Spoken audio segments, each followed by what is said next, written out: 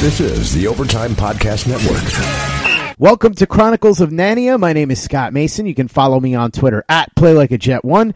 And I am joined by the man who this show is named for. He is the resident stat nerd on Jets Twitter and, of course, at GangreneNation.com, Elite Sports New York, and at TurnOnTheJets.com. Mr. Michael Nania, what's going on, Michael?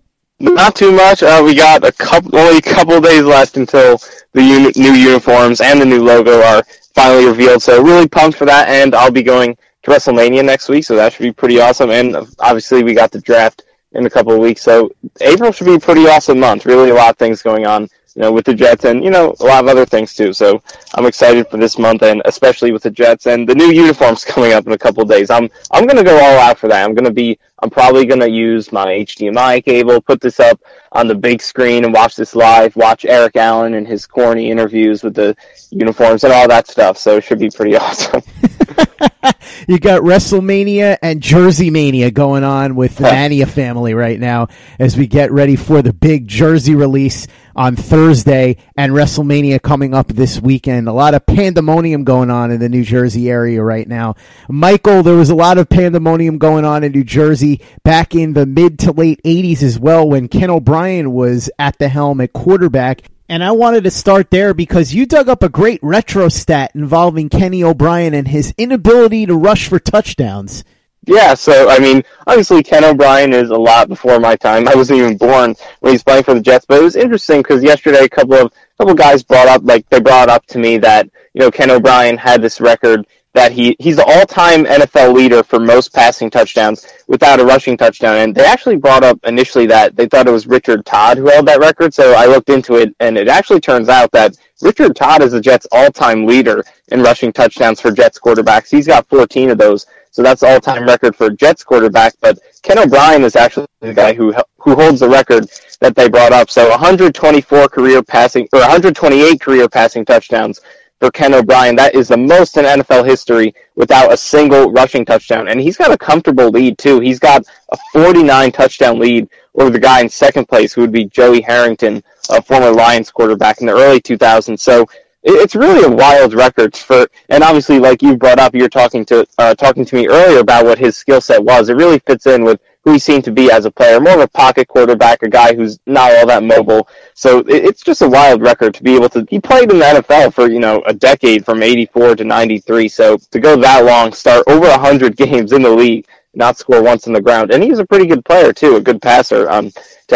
He's got the second most passing touchdowns in the history of the Jets, behind only Joe Namath, obviously. So it's just a wild record for him to go that long and not score a single time on the ground. While sports can bring us so much joy, it can also bring us a lot of unwanted stress, and that stress can make it difficult to concentrate, relax, and get decent sleep. Sunday Scaries was launched in 2017 by two best friends and business partners, Bo Schmidt and Mike Sill. They operated a full-service bar with 50 employees and were always exhausted.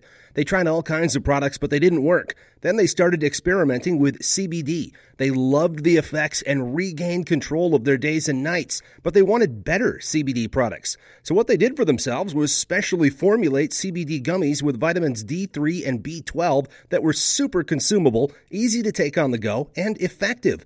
Long story short, their specially formulated CBD products and vitamins helped relieve the overwhelming angst they felt on a daily basis. So in July 2017, they named the company Sunday Scaries and began sharing their products with friends and launched their online store at sundayscaries.com. With tens of thousands of customers, monthly subscribers, and a 100% money-back guarantee, Sunday Scaries has always been on a mission to transform a worrisome nation into a chill one. And right now, we have a bonus for you. Get 25% off all products at sundayscaries.com when you use the code OVERTIME. Again, 25% off all products at sundayscaries.com when you use the code OVERTIME. This is the Overtime Podcast Network. Kenny was a really solid quarterback. He had his shortcomings. He was a statue back there, and that led to him getting sacked. That and the fact that he would hold the ball way too long. Those were his two biggest flaws. And when you watch Ken O'Brien, you would notice if he had time to throw, he could pick defenses apart. There's that famous example, the 1986 game against the Miami Dolphins, the shootout, when he threw 4 touchdowns to Wesley Walker, including the game winner in overtime. Still one of the best Jets games of all time, and I think it's up on YouTube in its entirety, so for anybody who hasn't seen it yet, you can go ahead and watch it. Trust me, it's well worth your time. Dan Marino and Ken O'Brien at their absolute best, going toe-to-toe, head-to-head. And funny thing, Michael, even though you didn't dig this stat up, I'll throw it out there. Ken O'Brien was 6-5 lifetime against Dan Marino, so a little something to consider there. The thing with O'Brien was, at the time, fans didn't really appreciate him because they were looking at the Miami Dolphins and watching Dan Marino and realizing that the Jets could have had him instead of Ken O'Brien. But in retrospect, the Jets were lucky to have O'Brien because they didn't have a quarterback anywhere near as good as him for at least another decade. You could argue with Chad Pennington, who was better, but there wasn't a better quarterback that they drafted until 2000 with Chad Pennington, and he didn't play until 2002. So that was one of those cases of don't know what you got till it's gone. The one thing I'll say is, though, as we approach the draft and we think about the guys that the Jets might draft at number 3 overall, Kenny would have had nightmares thinking about how to escape these guys because, like I said, he was a statue back there and would hold the ball, and these guys wait for no man, and I'm talking about players like Quinnen Williams and Josh Allen. You dug up some interesting stats about them in their combine numbers, right? Yeah, so got some interesting numbers on what these two guys did in the combine. A couple of options for the Jets at 3. Obviously, I think these two guys are probably your top debate between Jets fans right now. If the Jets say 3, do you take Quinnen Williams if he's available, or do you take Josh Allen, who seems like he'll most likely be available at that 3rd pick? So I think these have been the top 2 most mentioned names for the Jets at that 3rd pick if they stay there. So both of them really had tremendous combines. In addition to what they show you on tape, their big production as pass rushers and just their overall games in college, they both had really great combines that back up the impressive athleticism that you see from them when you watch them play. So Quinnen Williams, he put up a 4.83 40 time after weighing in at 303 pounds. So that is the 5th best 40 time for a 303-plus pound defensive player in combine history. So really impressive explosion by Williams there at the combine. And it's just what you see from him on tape constantly. It's just the athleticism that he has for a guy that size with that much strength. And then looking at Josh Allen, what he did, he really had a really good all-around combine. So he weighs in over 260 pounds, puts up a 40 of under 465, over 28 bench reps, and he had over 17 sacks in his final college season. So you combine that production, over 17, I believe he had 17 and a half sacks in last season at Kentucky. So all that production, his weight, the 40 at that weight, and his bench rep with his college production, the only guy to enter the draft in the history of the Combine since they started tracking these numbers, the only other player to enter the Combine with those numbers was Dwight Freeney, and obviously he had a tremendous career with the Colts, played over a decade there, had over 100 sacks in his career, so that's a really good comp for Allen. Obviously Freeney, he played 11 years with the Colts, had 107 and a half sacks with the Colts, 125 and a half sacks for his career. So really interesting comp there for Allen, for the only other guy in the history of the Combine with that combination of production and strength and athleticism and size, as Allen is a guy who's probably going to be going to the Hall of Fame one day, is a Super Bowl champ All-Pro. Dwight Freeney had a great career with the Colts. So a couple of really interesting Combine numbers for those two guys with Quinnen Williams and Josh Allen, who both have really unique skill sets in terms of what they bring to the table athletically. Hey guys, Greg Peterson here with the Baseball Betting Podcast. As we know, the MLB season is back in our lives. It's going to be a 60-game sprint unlike anything that we've ever seen before, and I'm going to be giving you picks every single day, 7 days a week with Major League Baseball. We're also going to be keeping up with the KBO as well. If you like baseball and you like being able to make some money, subscribe to the Baseball Betting Podcast with Greg Peterson on Apple Podcasts, Google Play, Spotify, Stitcher, TuneIn, or wherever you get your podcasts. This is the Overtime Podcast Network. It's funny, Michael, because what you hear about Quinnen Williams is that he's not a plus athlete. Meanwhile, he goes and does that at the Combine and kind of blows that perception out of the water. Everybody knows about his technique and his strength, but it seems like he's a lot quicker than people realize. And with Josh Allen, you're looking at a situation where everybody knew the athletic gifts that he had, but at 260 plus, to be able to do that is pretty off the charts amazing. Yeah, definitely. And, like I said, and I'll just go over the criteria again, in case I didn't make it that clear the first time. So Allen's one of only two players in the history of the Combine to weigh in at 260 plus, run the 40 in under 4.65, put up 28 plus bench reps, and have over 17 sacks in his final college season going into the draft. Him and Dwight Freeney are the only two guys to do that. So it's really cool when you see comps like this, where a guy not only does something unique, but the only other players who did do it, or, in this case, the only one player who's done it are future Hall of Fame players, perennial All-Pros, Pro Bowlers, like Dwight Freeney is. So it's a really interesting comp there for Allen, and it's going to be interesting to see where he falls and if the Jets take him, because he, like we're bringing up here, his production was great, his combine is great, and you see it on tape. He's a really athletic guy. The upside is tremendous with him, but he does have some flaws in his game that do seem to be overlooked, and for that reason, I do think he wouldn't be as great of a value pick as Quinnen Williams at number 3, because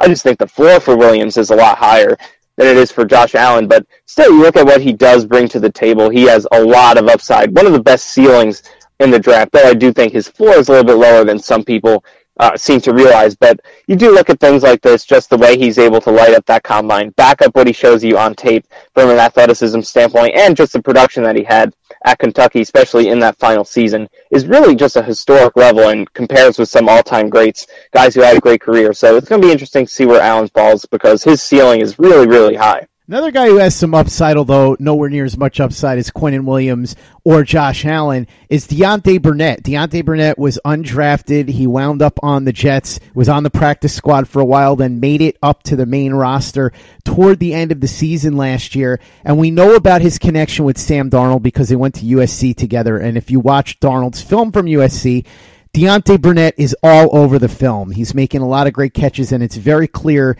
that the two of them have a great rapport. But what a lot of people don't realize is that Burnett put up some pretty impressive statistics when he was given the chance last year, something that I think should give Jets fans great hope going into 2019. You took a deep dive into Deontay Burnett's 2018 season. What did you find?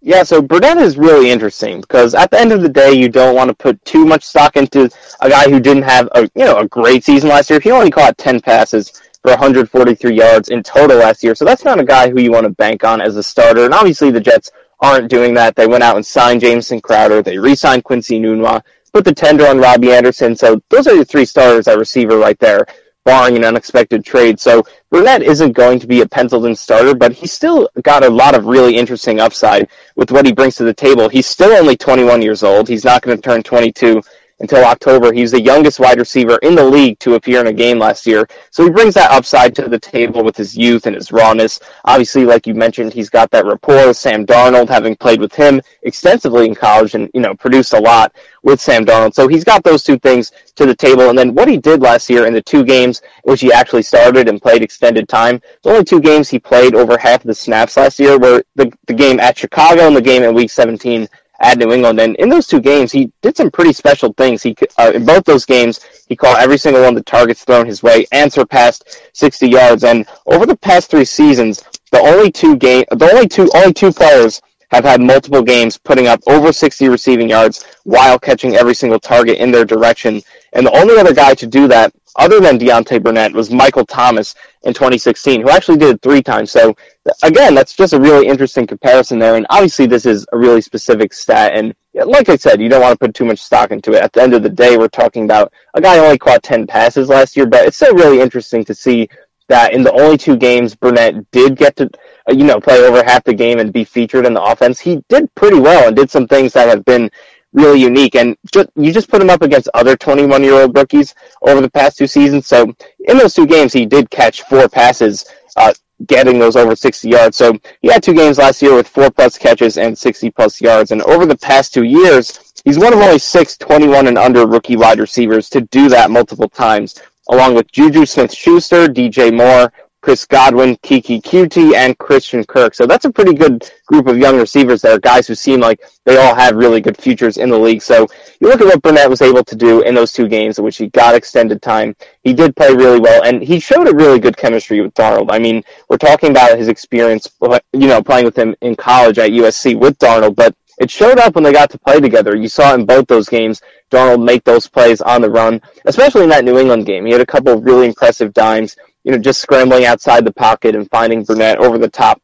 And in that Chicago game as well, they had some really impressive connections in those two games. So you really saw that, the rapport those two guys have show up on film when they played, and the production from Burnett in those two games, where he got to play extended time, was really promising. So, obviously Burnett isn't going to be a starter, barring injuries or another trade or anything like that. Probably isn't going to be a penciled-in starter to start off the season, but that doesn't mean he can't go out and seize that number 4 wide receiver role, be the top backup if someone else goes down, and, maybe be a part of this team, a key, backup for a long time. That there's a lot of value to that. So he showed a lot of promise in his rookie season, and like we said, he's only a 21-year-old guy, still only 21. He'll be 21 throughout this offseason. So, bounce off what he did last season, continue to show that connection with Sam Darnold, and maybe establish himself as a key backup for this team for the next few years. Hey guys, this is Greg Peterson, host of the podcast Hoopin' with Hoops. Despite the fact that college basketball is in the offseason, it's never too early to get a jump start on taking a look at these teams, because there is now 357 of them for the upcoming 2020-2021 college basketball season. I'm going to give you guys a deep dive on every last one of them, keep up with all the transfers in college basketball, and so much more. You are able to subscribe to Hoopin' with Hoops on Apple Podcasts, Google Play, Spotify, Stitcher, TuneIn, or wherever you get your podcasts. This is the Overtime Podcast Network. Michael, since you mentioned that New England game, let's talk about that a little bit as it pertains to Sam Darnold, because he had a really brutal box score in that game. In fact, it was a box score that on paper was right on par with the terrible game that Bryce Petty had against New England in 2017. But this is a case where you can't just look at the numbers, you have to look at the tape, because Darnold actually played a lot better than Bryce Petty did, didn't he? Yeah, and it was really interesting because, it just came to mind like the Jets played Week 17 in New England in 2017, and they did it again this year. So I just want to look back at the numbers that both those guys put up in that game, because like you said, Darnold's numbers really weren't that impressive when he played the Pats this year. 167 yards, no touchdowns, no picks, 74.6 passer rating. Under 6 yards per attempt, so really ugly box score. But when you look back, when you look at the film from that game, like I was talking about, with his connection with Deontay Burnett, it seemed like he played better than that, even though he did have that fumble and the Jets only scored 3 points and got completely destroyed by New England. He had some really good plays in that game, and it was interesting because I looked back at the stats from the Week 17 game against New England in 2017, and Bryce Petty put up basically the same stat line. He had 232 yards, again, no touchdowns, no picks, and a 72.9 rating, and about 6 yards per attempt, so basically the same numbers. So I was interested to compare, what Darnold did, just looking at his tape against New England this year versus what Petty did last year in the same exact situation, Week 17 against the Pats in Foxborough. And you look at those two games side by side, just watching them play, and you wouldn't even imagine that these guys had the same stats, because Darnold this year, he had some of his best throws of the year in that Patriots game. He had 2 great throws to Deontay Burnett outside the numbers that were just beautifully touched. He had a wonderful dime down the sideline to Trent Cannon on a wheel route that he dropped, and Le'Veon Bell, hopefully he's going to catch those this year, but he threw a great dime to Trent Cannon that he dropped, which would have been a beautiful throw. And he had this really great throw on the run. I believe it was a third down play in which he tossed up a jump ball to Chris Herndon in the end zone, went right through his hands. Would have been a tough catch, but really was a great clutch throw by Darnold. But he had some phenomenal throws in that game, and he also had a huge, I believe, a 20-yard run or something like that earlier in the game, his longest run of the season. So he made some really good, impressive, flat-out elite plays in that game. But you look at what Petty did with basically the same stat line a year ago. He was throwing design screen passes that gave him 10 yards. He had little tosses in front of the line that, are more or less handoffs, but count as passes because they're forward tosses. That gave him 10 yards, and he missed a bunch of throws in that game, just wildly inaccurate, just misses that Darnold didn't have in the Patriots game, even though his numbers weren't that good. So I think this is a classic example of how the box scores, especially in small sample sizes, can lie to you, because you just put on the tape of these two guys, and obviously overall we know Sam Darnold is a lot better than Bryce Petty, but same exact situation. They put up very similar box scores, but you turn on the tape and watch them play. Sam Darnold's just way better than Bryce Petty was, and I think in a lot of ways Sam Darnold did continue the momentum that he had in his first 3 games coming back from injury, with the comeback against Buffalo, the 2 phenomenal games he played at home against Houston and Green Bay, 2 really good opponents, or at least playing against a great quarterback in Rodgers against Green Bay. But he played great in those first 3 games coming back from injury, and it kind of seemed like it stalled a little bit with that New England game since they got blown out. But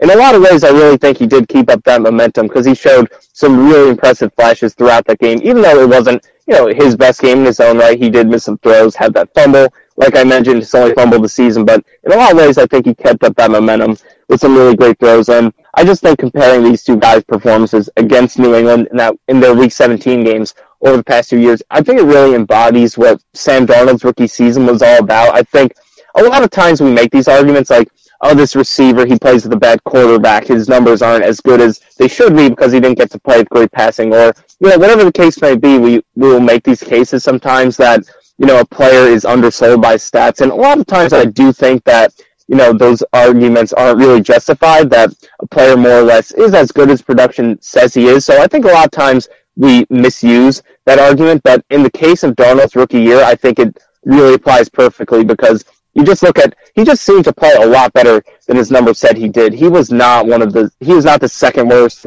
or third worst quarterback in the league last season. And you just look at the way the Jets played when he was out, scoring one touchdown on offense in the 3 games he missed. So I really think that this Sam Darnold's rookie season is a legit case where you can make the argument that the box scores undersold him. And obviously he's a rookie, so we weren't expecting a lot of production from him anyway. Rookie quarterbacks very rarely are above average players in their rookie seasons from a statistical standpoint. So of course we're going to expect that second year leap, and we didn't have too high expectations for him, but still at the end of the day, I think that this New England example really embodies that Sam Darnold wasn't really given a lot of favors by his teammates, and that was reflected in the box score, and it really undersells how well he played throughout the season.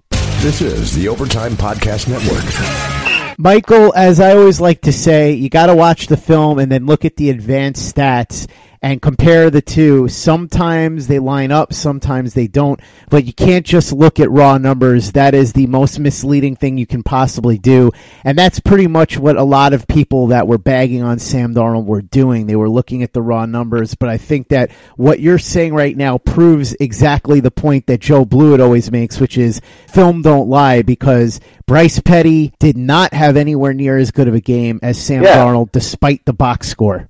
Yeah, and definitely and the argument isn't that Sam was good this year, because he definitely had some really bad games. You look at the game at Cleveland, at Miami, and the game at Jacksonville. Those 3 games were pretty bad, and the best quarterbacks in the league don't have, 3 really bad games like that. But he is a rookie after all, so the argument isn't that Darnold was an above-average quarterback this year, because he wasn't, but I think it's more that the numbers make him look like he was, really bad this year, but you just look at the impact that he had. It was clearly a positive impact, with what he was working with. He was doing a lot more than a 21-year-old rookie should be expected to do. So, again, it's not arguing that he was a Pro Bowler this year or even above average, because he still did have some bad games. A lot of throws he would have liked to have back, struggles with the interceptions, but look at the way he finished the season and just the positive impact he had, how the team played when he was out versus when he came back, and just the way he was able to, at times, in that Chicago game, in some of the other games, but especially that one, where the team just was giving him zero help, but he still found ways to make some things happen, or at least give his teammates the opportunities to make things happen. So definitely is a really good case of the stats kind of underselling, especially with a few specific games like the New England game. And also I think the Minnesota game, he had terrible stats in that game. I think he had a 36 passer rating in that game, which looks awful and really tanks his overall season numbers. But that Vikings game, he played pretty decently. He made some mistakes, but especially that first interception. But he had an interception in that game that it should have been a first down pass. It just bounced off Sharon Peake's chest. And obviously that was the start of the Spencer Long snapping issues. He had some bad snaps in that one. And it was an overall bad performance by the offensive line. So really those 2 games especially, I think that game against the Vikings at MetLife Stadium and the Week 17 game against the Pats in Foxborough, the stats really undersold him, and I think it really embodies just overall the fact that Darnold did have some games this year. I think a lot more so you saw the stats underselling him than overselling him. I think he really earned all the box score production that he had, and then that he actually performed a lot better than his overall numbers look. So again, we'll see this season what he can do in this second year, which is usually the big year for quarterbacks to take that leap. So we'll see if he could really, make that leap now that he does have some more help with Bell, Crowder, Osemele, and hopefully some more development from the younger guys on the team. So hopefully he does make that leap, and it does reflect in the box score, and he is a no doubt top 10 or at least above average quarterback in this age 22 second season. But definitely his rookie year, I think there are a lot of cases where, just using the numbers to say that he was bad or, he held the Jets back or he wasn't as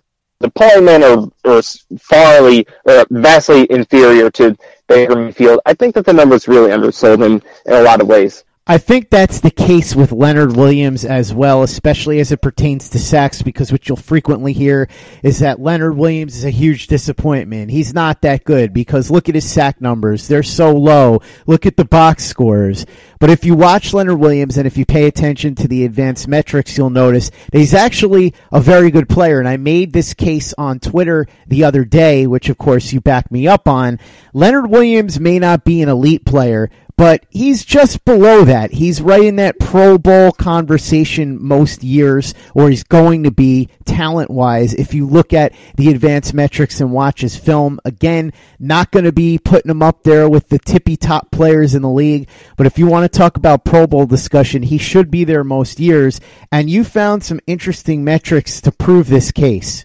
Yeah, so Leonard Williams is just a really, really unique case with just the way he's lined up his production over the past few years. So you look at what he's done in terms of producing, and this is what Jets fans knock him a lot for, but I don't think it's deserved. But you look at what he's done in terms of his sacks versus his pressure and knockdown production. It's really, really a stark difference. Over the past 2 years, he's tied for 12th in the league in quarterback knockdowns with 45 of those. And he's tied for 96th in sacks with 7 of those. So that's a wild difference in just his ability to produce pressure but not finish it with sacks. And you compare him to the rest of the players in the league who have 7 sacks or fewer over the past 2 seasons. Leo has almost twice as many quarterback knockdowns as the second-ranked player. That'd be Vinny Curry, who has 25, which is almost half of Leonard Williams' 45. So it's just a really unique case, and I think it really kind of shows, it really captures the situation that Williams has been playing in over the past few seasons, what he does well, what he doesn't do too well, why he's good, why he's not elite. At the end of the day, if he's only getting 3.5 sacks a season, which is what he's averaged over these past 2 seasons, it's hard to be an elite player with that kind of production because sacks at the end of the day are the golden standard. That's what you want. A given sack is better than a given pressure because, a sack is guaranteed lost yardage. A pressure could still be a productive pass if a quarterback does throw well, even though it does, hamper them at times, cause them interceptions. But 1 sack is better than 1 pressure, but pressures and knockdowns are better predictors of future sacks and better indicators of overall performance because at the end of the day, you look at Aaron Donald, for example. He led the league with, 20 and a half sacks last season, and he played about 900 snaps over the course of the season. So those 20 sacks make up about 2% of the snaps he played all season. So it's hard to judge guys just based on their sack totals because it makes up such a small portion of their playing time. It's almost like looking at an NBA player and judging them by how many game-winning shots they make, even though that makes up 5 of the 2,000 shots that they might take in a season or over a course of multiple seasons. It's just too small of a sample size to really be the end-all, be-all in terms of judging a player. It's really important. It's one of the most important things that you want to see, especially from a guy like Williams, who was drafted high and, was pegged as a guy who could make these big plays. And you do want to see those numbers go up, especially as the Jets hopefully add some more help on the defensive line, maybe with Quinton Williams or whoever else they may add. If Greg Williams lets him attack more, if they give him more 4-3 looks and, just an overall more aggressive scheme, he will get more opportunities to get those sacks. But look at the situation that Leo has been in the past few seasons.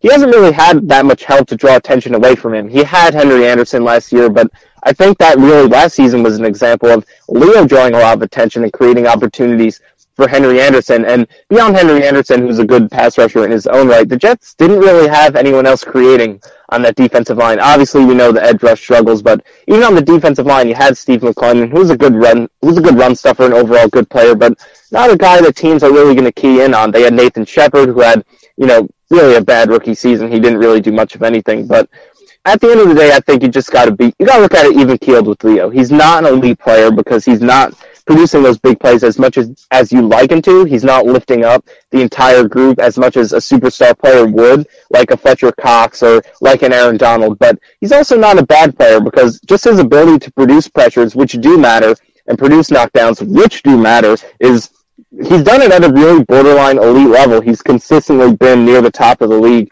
just with his ability to win and beat blockers and produce pressures since he entered the league and really up through the 2018 season. So no, he's not elite. He hasn't produced at an elite level. He does have the chance to, if the situation around him improves. But he's also not a bad player either, and just his production matches up with that. So it's a really interesting case with Leo, the way he's been able to win so much, create so many pressures at really an elite level. Like I said, he's 12th in the league in quarterback knockdowns over the past 2 seasons, but not really be able to finish those sacks. And I do think it's a combination of partially his own struggles, because he has had a lot of opportunities in which he's just failed to bring the quarterback down.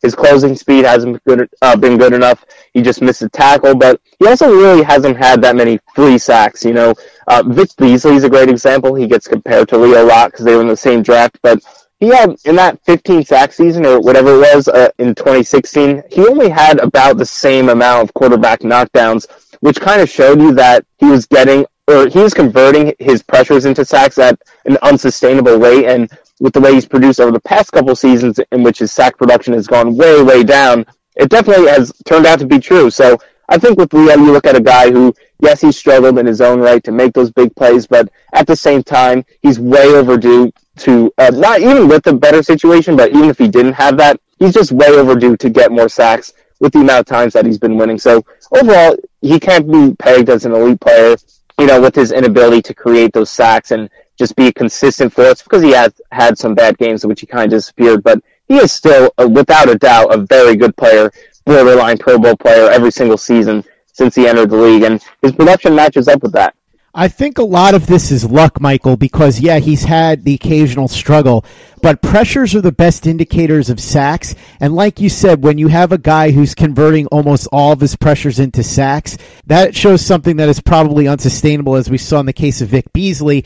And likewise, if you have somebody who's not converting that many of his pressures into sacks, it's probably unsustainable the other way, in that he's probably getting fairly unlucky, and eventually you're going to see those sack numbers go up just based on the laws of probability. I compare it to the BABIP stat in baseball, or as they call it, batting average on balls in play. If you have a guy that has an extraordinarily high batting average on balls in play, that means that his numbers are probably inflated and he's due to come down. If you have a guy whose batting average on balls in play is extraordinarily low, that means that his numbers are probably lower than they should be, and they're due to rise, because everything kind of evens itself out. And I feel like that's what's going to happen with Leonard Williams at some point. You have all of these pressures, and yeah, maybe sometimes his closing speed isn't getting it done. Maybe sometimes he can't grab a guy and finish the job. But when you have that many pressures, the law of averages tells you that eventually it's going to result in more sacks. It may not result in 15 sacks, but it certainly should result in more like 8 to 10 or something like that.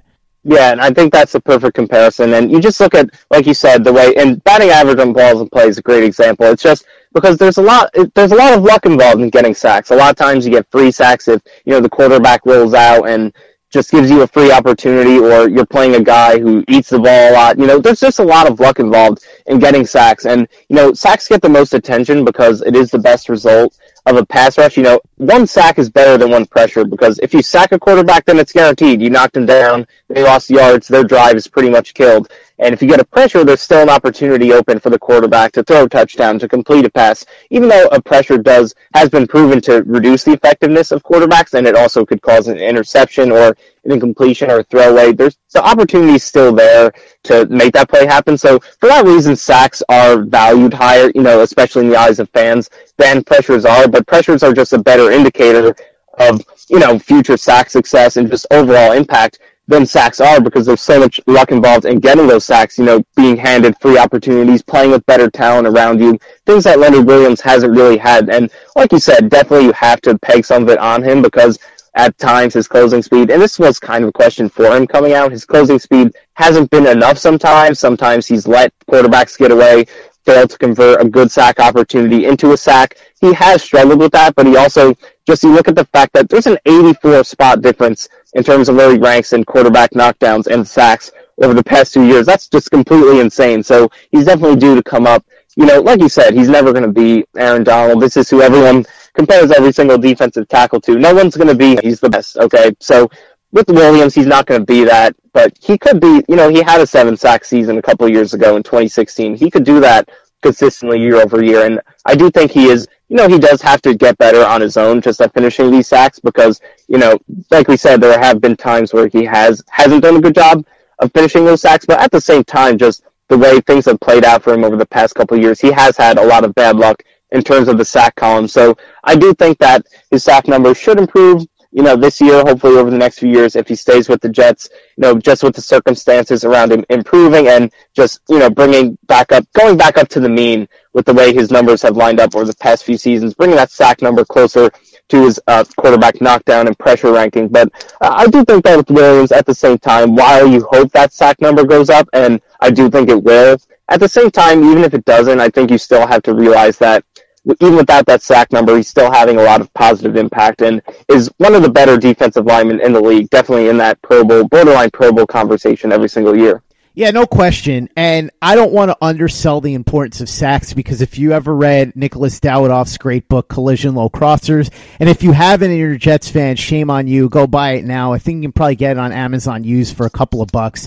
Nicholas Dawidoff was on the show actually toward the beginning of this show when we first started out. He was with the 2011 Jets behind the scenes the entire year, and there's some incredible stories.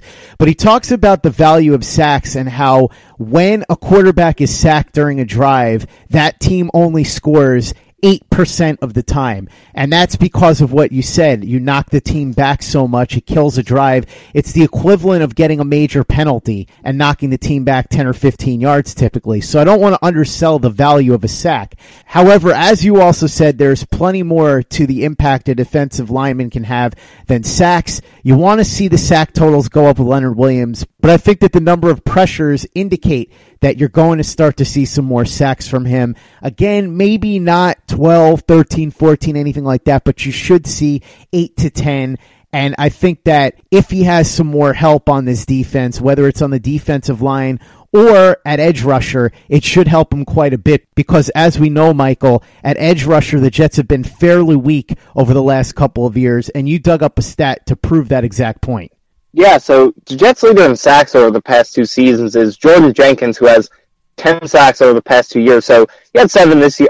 He had 7 this year and 3 in 2017. So 10 sacks over the past 2 years. That's a leader for the Jets over those 2 seasons, and that places Jenkins 63rd in the league over that span. So the Jets don't have anybody who's been in the top 62 of sacks over the past 2 seasons. So it definitely just kind of, just shows that the Jets have struggled with the pass rush overall. And it's obviously, we've been talking about it a lot over this show, but sacks aren't everything. But the fact that the Jets don't even have one of the top 60 sack leaders over the past 2 seasons does kind of showcase the issues that they have on the edge rush and just with their overall pass rushing production. So it does seem like that this is a position that has a high chance of being the Jets' round 1 pick this year, so they could get a lot of help in that spot. But definitely the Jets do have a lot of issues with that, and they didn't do as much in free agency with it as we would have hoped they did. They actually, didn't really do anything with the pass rush other than re-signing Henry Anderson, but they do have an opportunity in round 1 to get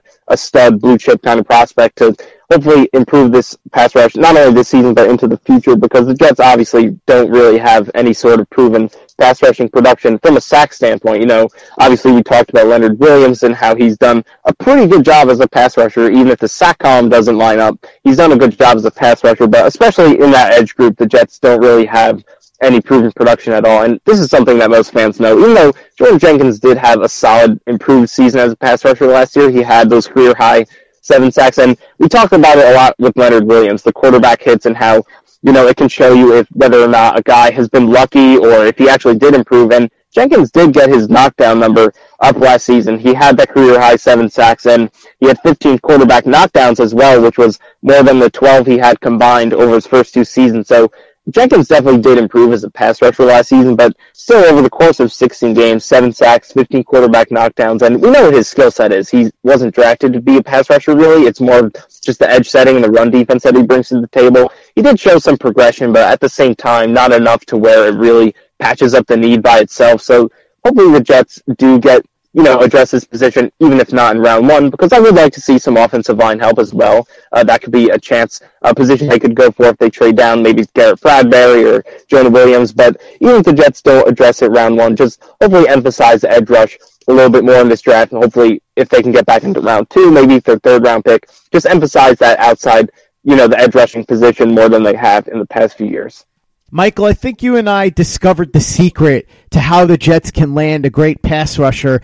There's a trait that 100% of the best pass rushers have, and I'm kind of shocked that nobody picked up on this yet.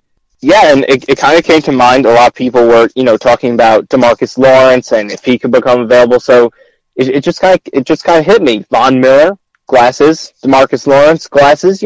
Maybe that's just the key here. You got to find the pass rusher who's got those glasses on and his headshot. So maybe Rashawn Gary's that guy. I'm not the hugest Rashawn Gary fan, but he does have the glasses going for him. So maybe it's just the little thing that a lot of people have been missing. We focus on 40 times and bench press and sacks and how much bend they have, how much burst they have, do they have a counter move, all these things, but maybe it's just the glasses. Maybe that's the key for the pass rushing position. Maybe. I need to know now exactly which of these pass rushers wears glasses. I want a report ASAP.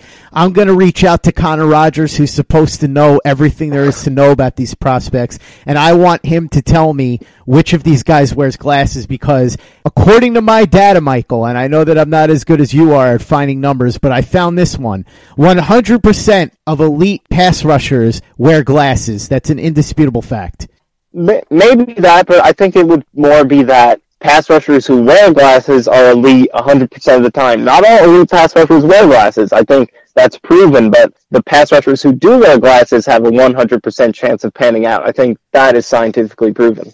100%. You heard it here first, and I can't believe that nobody else is talking about this. It's one of the biggest indicators of pass rushing success, and we've uncovered it. So anytime you hear somebody else talk about this, you remember where you heard it first and give us our proper credit. Yeah, maybe Leonard Williams has to wear glasses. I think that's the solution. We talked a lot before, but I think we just skipped over. Give the man some glasses and let him run wild. Greg Williams wears glasses. He can probably show him the best place to go buy him. That's it. You know what? I'm going to talk to Daryl Slater, Matt Stipulkowski, Chris Nimbley. They're in the locker room all the time. I'm going to tell them to get this tip to Leonard Williams. He's got to go out and get some glasses. I don't care if his vision is 20/20. Get decorative glasses. It doesn't matter if they're actually used to help you see. Get yourself some glasses and your sack totals will rise, young man. We have to get this word to Leonard Williams through the beat reporter. So I'm going to talk to Nimbley about this in a couple of days. Michael, thanks so much for coming on. Really appreciate it. Glad we got to do a strong episode of Chronicles of Nania. Gets better and better every week, Michael. You bring your A game, and this week I really enjoyed the fact that you brought a retro stat in the form of the Kenny O'Brien no rushing touchdowns in his entire career stat. That is astounding, but again, if you watch Ken O'Brien play, you can't be that surprised. For those that don't know where to find you and your great work, I know that you're pretty much everywhere. I know that you're doing so many different things. It's hard to keep track. Why don't you go ahead and let people know? Yeah, you can follow me on Twitter at Michael_Nania, Nania, and most of my writing is at gangrenation.com and elitesportsnewyork.com. So excited for draft season and the uniforms coming up. Should have a lot of comments on those this Thursday night. So yeah, really excited for what April has in store for the Jets. And I'm sure we'll have some uniform statistics and numbers coming up on next week's Chronicles of Nania as well. Make sure you read Michael at Elite Sports New York, at gangrenation.com, and, of course, follow him on Twitter. And for the latest and greatest in New York Jets podcasts, you know where to go. That's Turn on the Jets Digital and turnonthejets.com.